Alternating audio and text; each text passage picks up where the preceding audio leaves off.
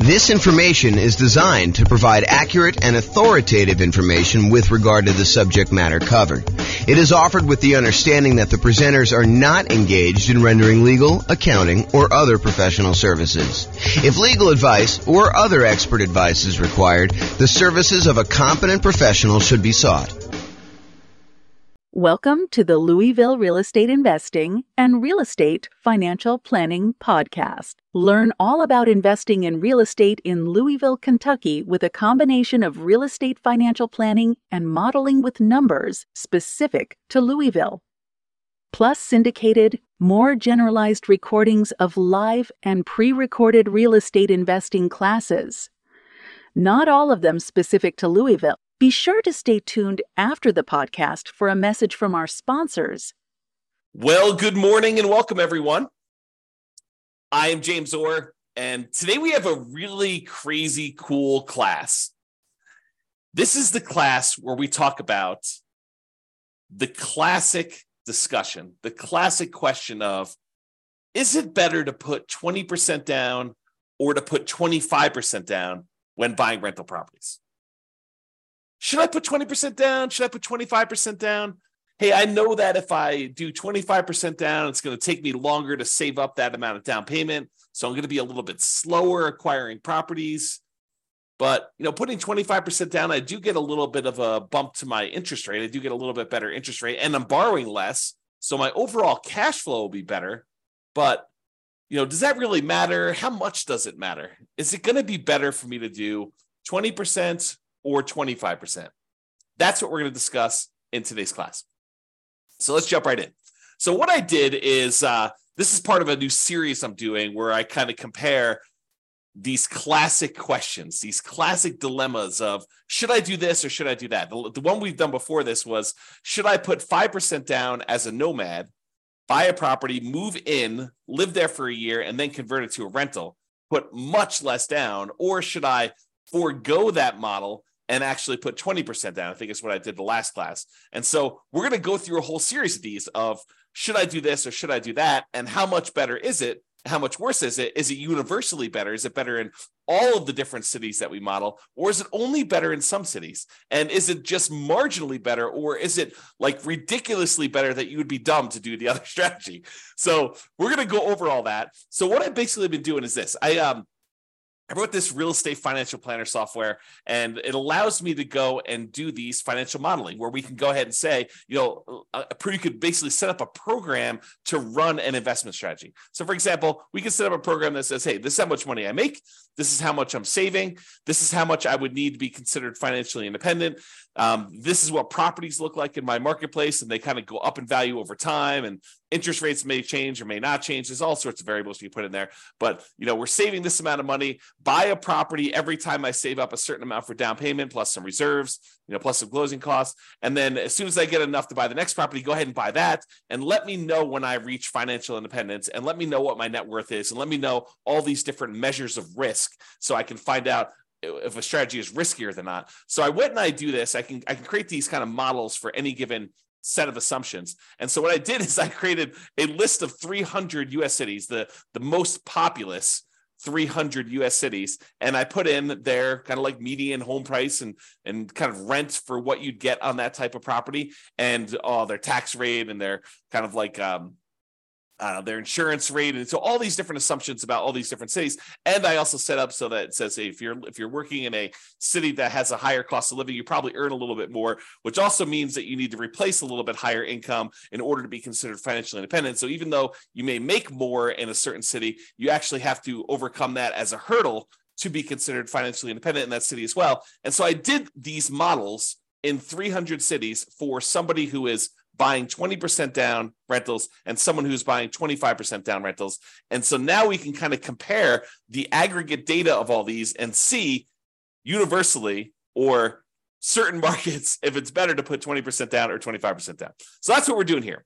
So this is what we're comparing. In both scenarios, whether you put 20% down or 25% down, I've assumed in this particular set of assumptions that you are not buying an owner-occupant property first. You are starting as a renter and you are remaining as a renter yourself for the entire duration. There is a class coming where I go and I show you what happens if you buy an owner-occupant property first, because there are some super interesting things that happen when you do buy an owner-occupant property first. For example, you eventually pay off that property, and the kind of thresholds you need in order to be considered financially independent drops, because you no longer need to have that much money in order to support a mortgage on the property you're living in. So how much you need in order to be considered financially independent could go down. You know, if you needed $10,000 a month to be financially independent to support a $2,000 a month mortgage or $3,000 a month mortgage, and if that mortgage gets paid off and you no longer have the principal and interest part of that payment, you may have taxes and insurance and all that other stuff, but the principal and interest part of it drops by $2,000. Well, you don't need $10,000 a month to be living on anymore. You really only need like $8,000 or $7,000, depending if it was a $2,000 a month mortgage or a $3,000 a month mortgage. And so it becomes interesting because at some point, when you buy a house to live in, if it gets paid off, that your actual kind of like target in order to be financially independent drops. But we're not talking about that today. Little kind of teaser for another class. In this class, we are talking about analyzing whether you put 20% down or 25% down, and you are remaining a renter the entire time. So your rent just keeps going up with inflation, just like the rents on the properties you're buying as an investor, okay? And then you're remaining this renter the whole time, but you buy rental property when you've saved enough for your down payment, plus your closing costs, plus 6 months of reserves for your personal expenses, and 6 months of reserves on all of the properties that you own up to that point, including the one you're buying. And additionally, you need to qualify for that loan based on a 45% debt to income ratio. So if you're buying properties that have negative cash flow, then that could hurt you moving forward of trying to qualify for the next property. You need to wait for the rent to kind of creep up enough for you to actually get a good debt to income ratio where buying the next property is acceptable, which is the reality, right? I mean, if you're buying negative cash flow properties and you go to the lender and you say, I want to get a loan, they'll be like, hey, you don't qualify. Your debt to income ratio is out of whack. So we do take that into account when we do our modeling. And it does come into play when we have some of these markets where cash flow is really, really hard. And I'll also point out, kind of jump to head to a slide I'm going to talk about in a little bit, we are not optimizing for cash flow. You'll notice throughout the classes I've been teaching recently, we've been really focused on all the different ways, the 88 different strategies that we have for improving cash flow on properties. Because right now in our marketplace, prices are up, interest rates are up a lot, and rents are lagging. So cash flow on properties is really hard in a lot of markets. And so we've been talking about all the different ways that we can go and improve cash flow. Well, I didn't do any optimization for this. This is sort of like me taking kind of a middle of the road, median sort of price property. And in a lot of markets, you're probably not buying median. You're probably going to buy a little bit below median. And I'm also just taking what a typical rent would look like in a property, not optimizing in any way. Okay. So with that being said, you buy the property when you have the down payment plus closing costs, plus 6 months of reserves for personal expenses, and 6 months of reserves for all the rental properties you bought up to that point. And you can qualify for the loan based on a 45% DTI, debt to income ratio. And we're going to buy up to 10 properties in total. So you'll have up to 10 rentals. Sometimes you don't get there. You don't quite buy 10, right? Most of the time you get very close. But then you're not buying an owner-occupant property living at all. With the 20% down one, you save up until you can buy 20% down, non-owner occupant properties, and then you put a renter in the property immediately, and you repeat that until you have your 10 rental properties total, based on your qualifications and your ability to save for your down payment based on that. For 25% down, same thing. You save it up until you buy 25% down, non-owner occupant properties, so you put a renter in the property, and you repeat that until you have 10 rental properties with that one. Now realize, as I mentioned at the beginning, putting 25% down gives you a slightly better interest rate. And because you're putting more down, it means you're borrowing less, which means your payment is lower. When you borrow less money, your payment is lower. And because interest rates are lower, it's doubly lower. Not exactly 2x, but it's lower for two reasons. It's lower because your interest rate is lower, and it's lower because you're borrowing less. Okay. But it means slower acquisition because, at least in the beginning, because it takes you longer to save up a 25% down payment than it takes for you to save up a 20% down payment. So it's a little slower to acquire the properties, but with improved cash flow, your savings rate increases. So eventually it might be faster to buy those next properties because you have so much better cash flow. Super interesting. This is like the challenge, right? Like, what's going to be better when you do this? if you want to actually dive into my analysis, I put the URL here on the screen. I will try to remember to put it in the show notes for publishing this to the podcast and wherever else I publish this. But you can go click on this and actually see the most up-to-date results. Speaking of up-to-date results, I'll kind of like preview a little bit later in the presentation, but when I go and I do my analysis, I am not an expert on 300 US markets, right?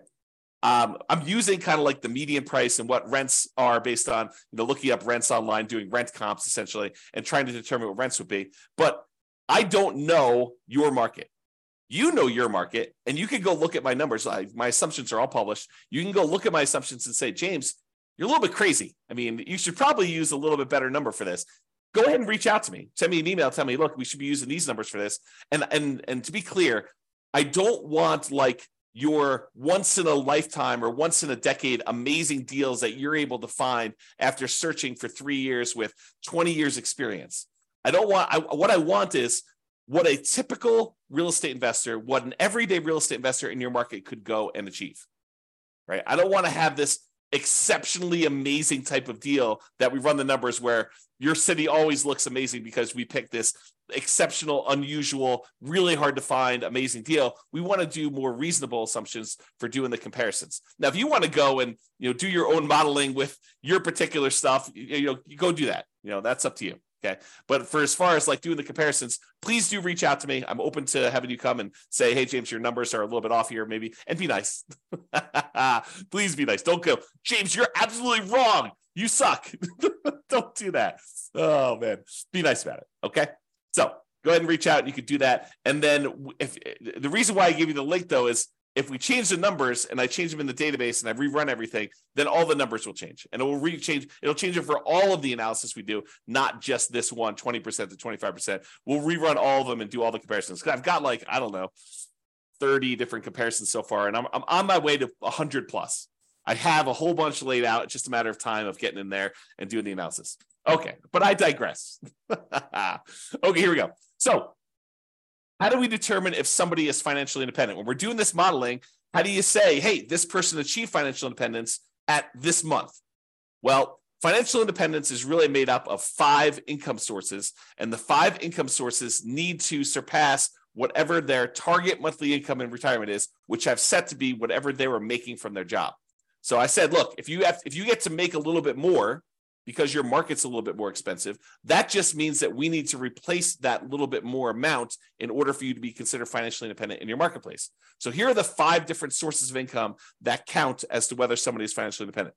Number 1 is net positive cash flow from rental properties.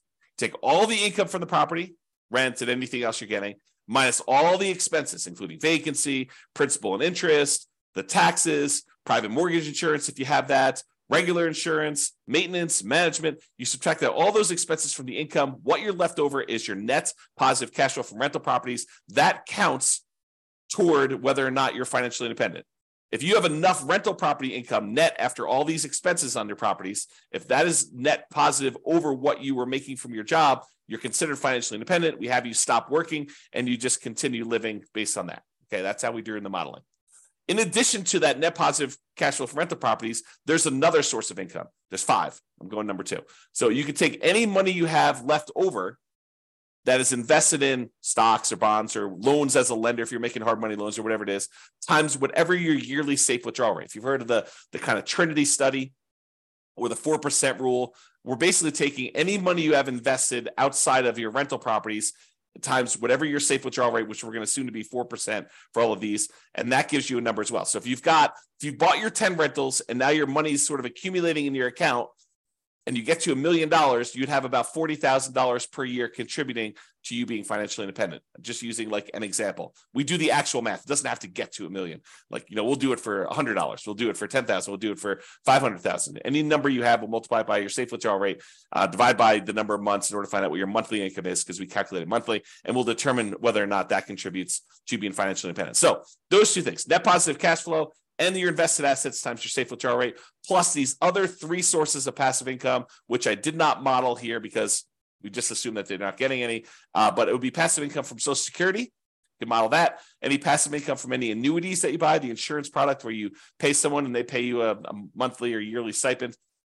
or passive income from pensions if you have a pension with your job. So the two that we're primarily focused on are net positive cash flow from rentals and the invested assets times your safe withdrawal rate. We're going to ignore, for the sake of this particular discussion, pensions, Social Security, and annuities.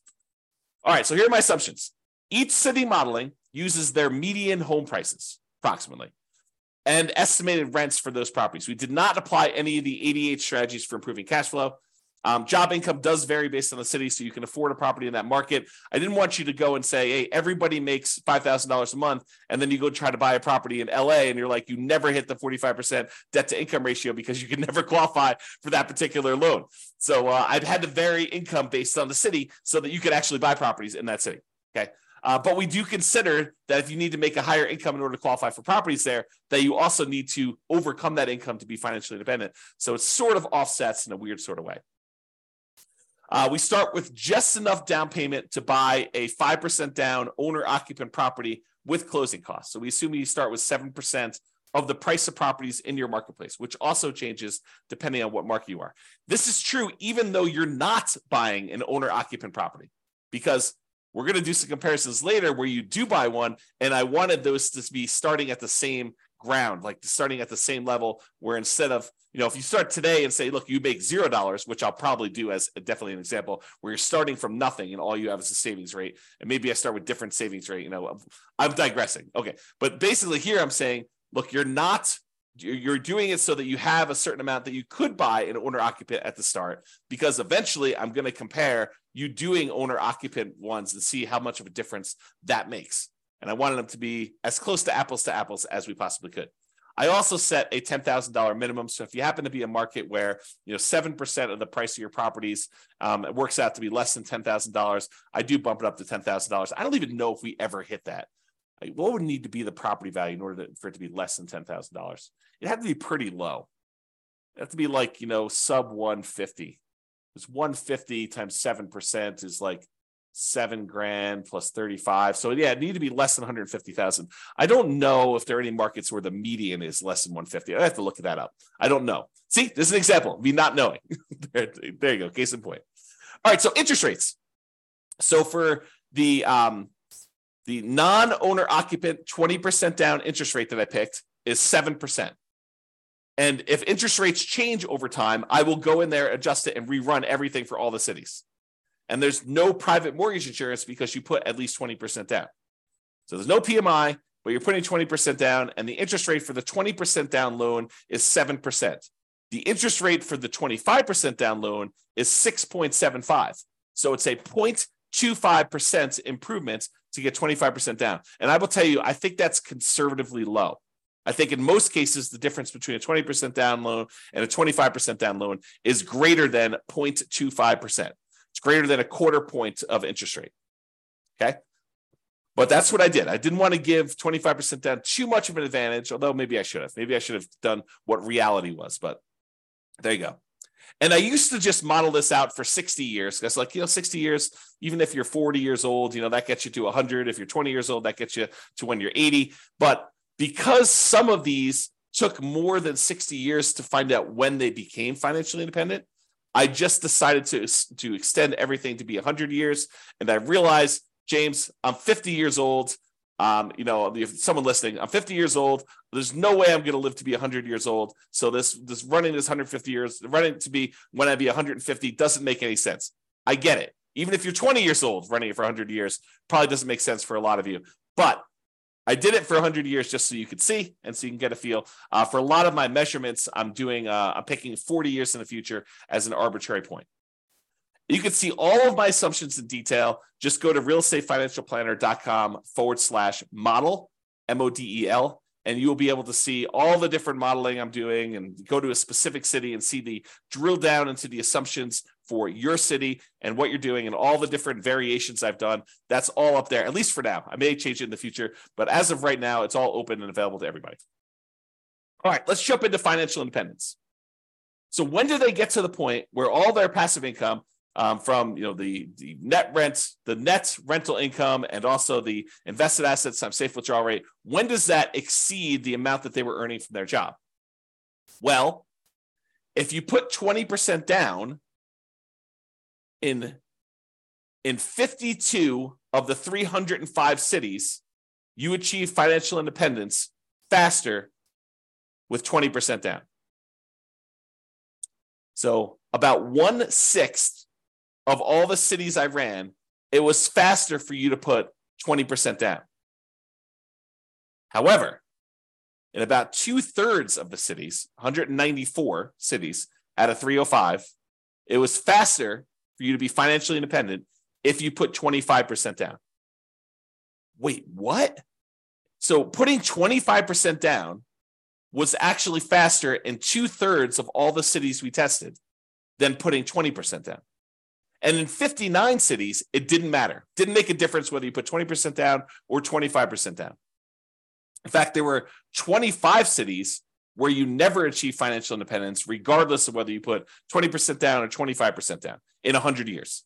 Now, you may have a pretty significant net worth at that point, but your income from your real estate and the income coming from that safe withdrawal rate of any other invested assets never exceeded the job income that you had. But you could just go ahead and say, look, I'm going to stop working. I've got $3 million or $5 million or $10 million, whatever it is that you have there, and I'm just going to start depleting that. So you'll end up kind of losing your balance over time in some of those cases. Some of the cases you actually don't, you'd like run out of money. We'll show you those. Okay. So the key here is 194 cities, 2/3 of the time, it was better for you from a speed to financial independence perspective for you to put 25% down. So that's a win in most cases for 25% down. However, what's interesting is it's not universally true. So when you get in arguments with someone online, an online forum about it's always better to put 25% down, it is not. Or if you get in an argument with them, hey, it's always better to put 20% down. No, it is not always better. Sometimes it's better, sometimes it's not. And you got to go look at your city to find out what the deal is there. Okay? This is the distribution. In some examples, not today, in some examples, this is really an important chart to look at because you could visually see where the majority of the kind of cities are becoming financially independent. In this example, they're relatively similar. Yeah, sure. In some cases, the 25% down, there are a few more cities that achieve financial independence earlier. Yeah, that's happening here. But in some cases, it's faster to do 20%, faster to do 20% here, but you can kind of see that they're really relatively similar in shape. We'll find out later that they're not always like this. Sometimes it's like really skewed where one is much slower or one is much faster. But in this case, they're relatively similar. Okay, so what are we doing here? One of the questions we sometimes get is, James, is this a better strategy in more expensive markets or is this a better strategy in cheaper markets? Are we talking, is the difference when you do the 20% down versus the 25% down, is it really a situation where, 20% down works in these really inexpensive markets, but 25% works in more expensive markets or vice versa? And really this chart answers that question. So what this does is it shows you how much better 20% down is versus 25% down is, or how much better 25% down is versus 20% down is, depending on the color. So the green ones are ones where it's better for 25% down. You're achieving financial independence faster for all the green ones with 25% down. All the red ones are it's better to have done 20% down. But I'm plotting all along the bottom here what the price of the property was at the start. And here I'm showing you how many months difference it was. So you can see that in the $300,000 price range, that there are several spots where 20% down was better, and there are several where 25% down was better, depending on which city you're looking at. You could see that if you kind of just eyeball it really loosely, you can see there are quite a few more greens, and greens is where 25% down is faster.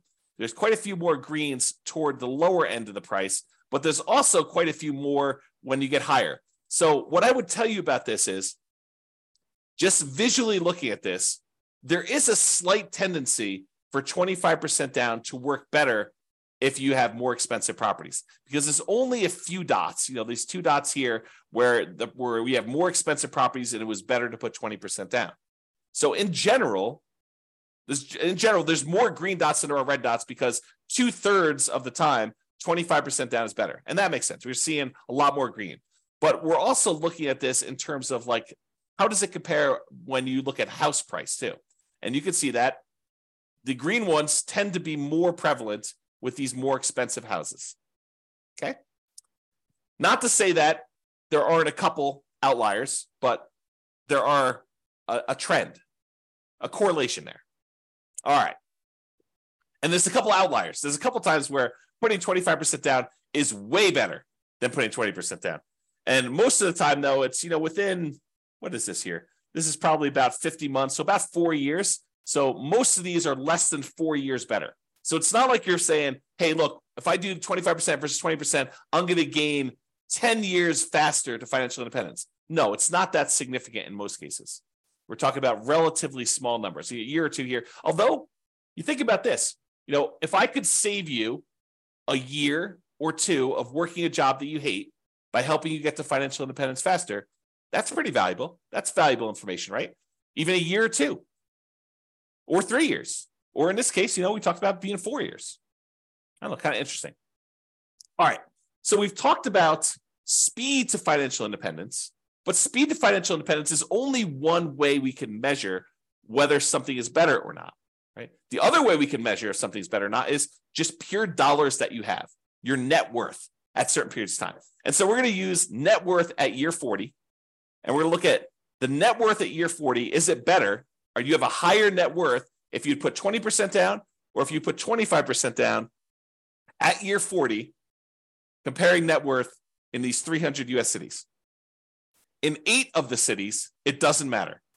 You end up with the same net worth, which is super fascinating because it's hard to be exactly even. Okay. But with 8 cities, it doesn't matter. Okay. It is faster. I'm sorry, not faster. It is higher net worth, better. You have more net worth at year 40 in 193 cities, about about 2/3, if you put 25% down. So not only is 25% down faster, but 25% down gives you a higher net worth in about 2/3 of the cities. And about 1/3 of the cities, 104 cities, it is actually a higher net worth to do that, which is crazy. So depending on what city you're in, it's better to put 20% down versus 25% down. Okay? It really depends on what city you're in. So it's not universally true that one is better than the other. But if you had to generalize, typically it's a little bit better to put 25% down. From both a speed perspective, where it's also about 2/3 faster, 2/3 of the cities are faster, and also from a net worth perspective, about 2/3 of the city have a higher net worth at month 40. Okay. All right. Same thing we did before. We talked about the difference in speed. Now we're doing the difference in net worth graphed against how high the property prices are. So are the more expensive properties performing better in terms of net worth than the less expensive properties? And so in this case, the red is 25% down is better. So in this case, the reds are appearing more frequently at the higher end prices. And so it is slightly better to put 25% down on these higher priced properties than it is to put 20% down in terms of net worth. Okay. Now down here, I wouldn't say one is better than the other because there's a bunch of each, but up here, it looks like there's only reds, which is, it's better from a net worth perspective to have 25% down as you get more expensive in your properties. And that sort of makes sense, right? A lot of the more expensive properties, they tend to have not as good cash flow. They're very expensive and the rents are a little bit lower. And because of that negative cash flow, it's better if you put more down because it means you have less negative cash flow or slightly positive cash flow, depending on what the exact situation is in that city. And so this sort of makes sense to me, that if you put more down, you're likely to do a little bit better in those markets in terms of net worth. All right. Ran out of money. This tends to be in expensive markets, which I'll show you here in a second. And we did not apply any of the 88 strategies to improve cash flow. But in some of these markets, you end up having so much negative cash flow that you end up running out of money. You're buying properties that are alligators and they're taking you down. And so we could fix this if we were to go in there and manually say, okay, look, we're not going to buy this property unless it has these characteristics. I'll buy slightly better properties. I'll improve my cash flow in all these different ways. I'll save up more down payment. I'll save up more in reserves. And we can overcome this. but realize that with the modeling we did, there were 11 cities that ran out of money out of 305. 11 out of 305. In 294 cities, it didn't matter. None of those ran out of money, but in 11 of the 305, you did run out of money, even with 6 months of personal reserves, 6 months of reserves for the property on all properties before you buy the next one. Okay. So there are things we could do to avoid that. We talk about those in other classes. So as far as which ones run out of money, it tends to be the more expensive properties. The overwhelming of things under $1 million. In fact, I can't see any under $1 million where it ran out of money. This really started applying when she got to about 1.25 million or so, and then all the way up to the really, really expensive properties where you have there. So if you happen to be in a really, really expensive market, we need to really pay attention to your cash flow, really need to improve that, to optimize for that, and take into account the negative cash flow you're going to have on those. Pick strategies that overcome that limitation. Okay? All right, so let's do a summary here. I've got two different versions of this slide. In one version of the slide, I'm taking the average. So I say, take the net worth at year 40 and take the average of all of the net worths of all 305 cities. So add them all up, divide by the number that I've got, and that gives you an average.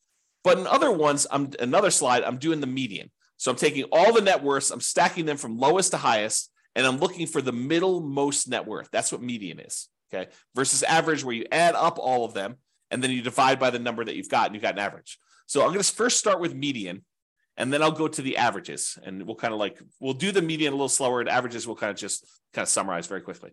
All right, so median. At 40 years, the median net worth, when you put 25% down, is about $7.3 million. Of all the cities, that's the middlemost number. But if you put only 20% down, the median net worth is only about $6.9 million and change. So it's a difference of about $330,000, or a difference of about 4.7%. Now, honestly, that's not that big of a difference to me. A 5% difference, yeah, there is a difference, but we're talking about, a $330,000 difference on a $7 million net worth. Not super significant to me. So while 25% is better, it's not like crazy 2 times better or anything like that, right? It's marginally better if you think about it. And as an aside, we're talking about the net worth 40 years in the future. So the rule of thumb is, if you look at net worth 40 years in the future, we're really about a third of that in today's dollars. So a $7 million net worth is probably in that $2.3 million net worth today. That's what it would be worth in today's dollars. That's the rule of thumb. It's about 1/3. Okay, so net worth, a little bit better. Of the ones that ran out of money, the overwhelming majority of ones didn't run out of money. And so that's basically the same for median. No difference there. Each of them bought 10 properties on median. So the middlemost one bought 10 properties. So there's no real change there. And as far as how long it took them to be financially independent, the minimum target monthly income and retirement achieved month, the MTMIR, that's what MTMIR stands for. When we achieve that, it's a little bit faster for the 25%. It's 2 years faster when you look at the median. So what's 2 years of your life working a job that you don't want to work worth to you? Well, it's 2 years faster to put 25% down, which is about 4.1% faster. Again, not a huge difference from a percentage perspective, but if you don't have to work a job you hate for 2 years, that could be great. Now, if you love your job, maybe it's not a big deal. Right? If you're like, hey, I love what I do, I would do it even if I didn't get paid, awesome. But if you don't like your job, 2 years can seem like a very long time. So there you go. All right, so those are kind of like the metrics that we've got. So really, 25% down is slightly better. It was 4%, 4.7% better in terms of net worth, and 4% better in terms of faster speed to retirement, to being financially independent. But let's look at risk. Okay, so there's, I don't know, however many there are. There's 6 different measures of risk that we've got on here. One is rent resiliency. How far rents can drop before you would have negative cash flow. And if you're putting more down, you would think that that would make you less risky because your monthly payment is lower. So your rents could drop more before you'd actually have negative cash flow. So by putting 25% down, it should be less risky. And it is. It's about 10% 9.7% less risky over the entire 100-year period. This is not a snapshot in time. This measures risk over the entire period that you ran it. Okay. And there are other scenarios, not necessarily today, but there are other scenarios where the risk actually shifts. So it could be really, really risky early on and much less risky later on, or vice versa. It could be really, really low risk early on and much, much riskier later, or it could be sort of an even distribution of risk, which is pretty rare. We usually have spikes in there whenever you kind of increase certain things, but each risk curve is different. And it's interesting to summarize them, but it's more important sometimes to actually drill down and see what's going on an individual city basis. Okay, so we talked about rent resiliency, how far rents can drop before you'd have negative cash flow. What about price resiliency? How far prices can decline before you have negative equity? In other words, how much equity cushion do you have in your properties? And if you put more down, if you put 25% down, you would expect it to be less risky, which is true. So we have a 70% price resiliency on average for the 25% down versus 68 for the 20% down, or about a 2.9% difference. Again, that's not that big of a difference to me. That's almost the same, right? But 25% down is slightly less risky. What about debt to income? You know what? Your lender calculates a debt to income calculation to figure out what your debt to income ratio is before they give you a loan to buy a property. Well, we measure this every single month on all the properties that you currently own so that we can see what your debt to income ratio is on a 100-year term. And it turns out your debt to income ratio is better. It's lower for putting 25% down. You put more down, you have lower monthly payments for the amount of money you've got coming in, which is pretty much the same because you're buying the same properties. So your lower debt to income ratio means it's less risky for you to put 25% down. It's about 15% better for you to put 25% down. That's starting to become significant for me. That's an improvement. It's less risky from a debt to income perspective to put 25% down. What about if we took your debt load, how much debt you had in total, add up all the mortgages you have in this case, and we divide that through by what your total net worth is? We wanted to find out what the ratio of all the debt you're carrying is to your net worth. If I told you I have $5 million in debt, does that scare you? $5 million in debt. I owe $5 million. Does that scare you? Well, if I make $50,000 a year and I have $5 million in debt, that probably would scare a lot of people. If I make $5 million a year and I have $5 million in debt, that probably would scare you less. If I make $100 million a year and I have $5 million in debt, that probably wouldn't scare you as much. Similarly, if I tell you I have $5 million in debt and my net worth is zero because I have no other assets, that might scare you. If I tell you I have $5 million in debt and I have a $5 million net worth, really, that's much lower. That's much more conservative. What if I told you I had a $100 million net worth and I have $5 million in debt? You'd be like, that's fine. You could go ahead and take some of your assets and pay that off really easily. And so we want to look at your debt compared to what your net worth is to see what that ratio is. When you put 25% down, that ratio is improved. It's better. And so it's lower. You have a 32% debt to net worth ratio, which is about 8.6 better than the 35% you have when you put 20% down. So it's less risky, put 25% down. What about your debt to your liquid net worth, or what we call debt to account balance? Sure, your net worth consists of the equity you have in your properties, plus any money you have invested somewhere in stocks or bonds or savings or whatever it is there. But what if we say, let's ignore equity, because equity is really hard to get at sometimes. So let's just look at what your debt is compared to your liquid net worth, how liquid you are compared to that debt. Well, we can measure that, debt to account balance, and it turns out that oddly enough, 20% down is slightly better there. 20% down is slightly less risky, and it's about 12% better. That's interesting, right? And then how many months of reserves do we have on average? Ideally, we want to have at least 6 months of reserves, but wouldn't it be better to say I have 12 months of reserves somewhere? Wouldn't it be better to say I have 24 months, I have 2 years worth of reserves, where I have enough reserves where if I didn't get rent for 2 years, I would be fine? Sure. I think that's more conservative.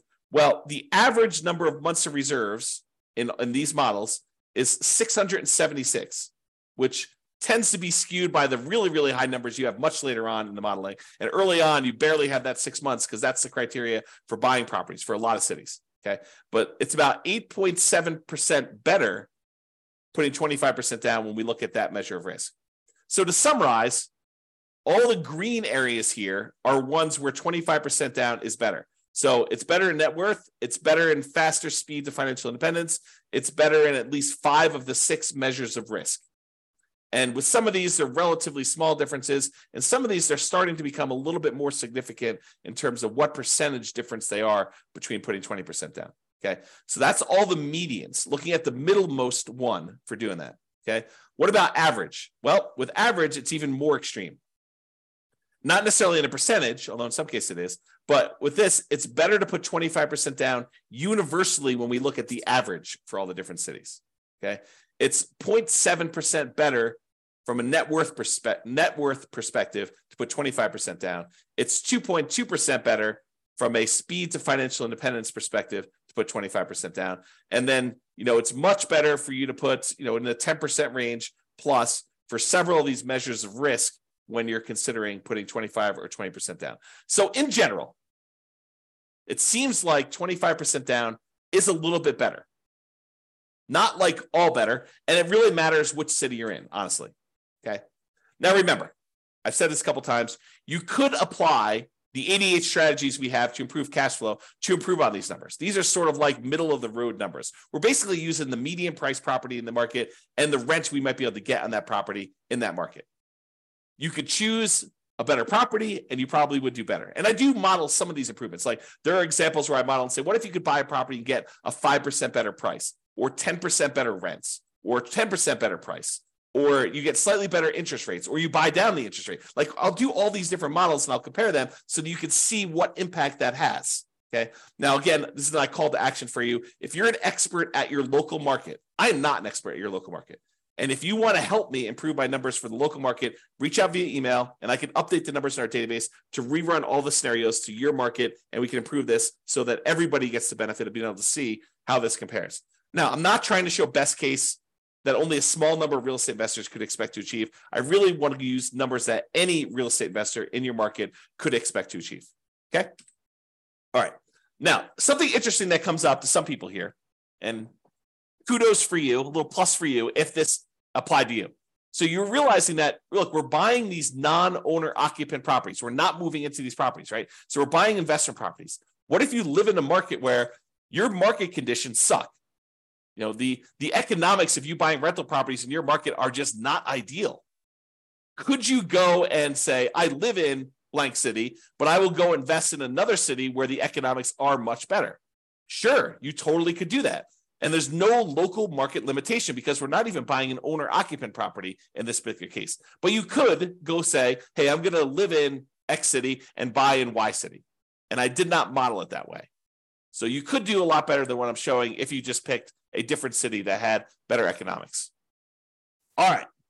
So that's it. In our current market conditions, our current price, current interest rates, or current rents, as of March 22nd, 2023, that's when I'm recording this. So if you're wondering, like, where was this? When was this that was happening? In 300 plus US markets using less than ideal median price rent properties, putting 25% down is better in terms of net worth and speed to financial independence in general. But there are exceptions. The market does matter. In some markets, 20% down is faster, more profitable, and arguably better, which is why it's so hard to have this conversation. Generally, though, putting 25% down is less risky. There are probably exceptions to that too, though. It's best if you look closer at your specific market and apply as many of the 88 cash flow improving strategies as practically possible to improve on your implementation. And if you go to the realestateFinancialPlanner.com/model, you'll be able to go ahead and see your city and the comparisons for your city and all that stuff. All right. That's all I got. This has been James Orr. I hope you enjoyed this. Hope you enjoy these kind of like the theme of kind of comparing these, because I'm going to do more of them, unless you tell me I hate them. But I'm going to do more of them because I find it fascinating to see, hey, should I prepay PMI, or should I not pay PMI, or should I hire a property manager? What's the impact of hiring a property manager? If I'm going to put 25% down, What is it? What's the difference in speed if I hire a property manager versus not hiring a property manager? Or what is the difference in speed if I decide to pay off my properties early? If I take extra cash flow and I use it to pay off that, what happens if I take my money and I save it up until I can pay off a property in full? Is that faster? Should I buy 10 properties, wait till I get to the point where all of the equity in those can pay off 4 of the 10, and I sell off 6 of them to pay off the 4? Is that faster? So I'll do all of these comparisons and I'll show you which one's better, by how much, and how that changes risk characteristics too. But as you can see, it takes a little while to go through the details of each one. So there's going to be about one a week is my plan as of right now, subject to change. That's all I got for you. Hope you enjoyed it. This has been James Orr. Bye-bye for now. With home prices up, mortgage interest rates up, and rents up but not quite enough to counteract the higher prices and interest rates, cash flow on rental properties in Louisville is harder than ever. Book a call with the Real Estate Financial Planner to apply our proprietary 88 strategies to improve cash flow on your rentals. See the show notes for a link to schedule your call and improve your cash flow today. If you're a real estate agent, lender, or professional in Louisville that wants to help our real estate investor listeners, consider reaching out to learn about collaboration opportunities with this podcast. We'd love to add more value to our listeners by having you assist our investors buy, sell, and finance their real estate investments. See the show notes to schedule a call to discuss collaboration opportunities.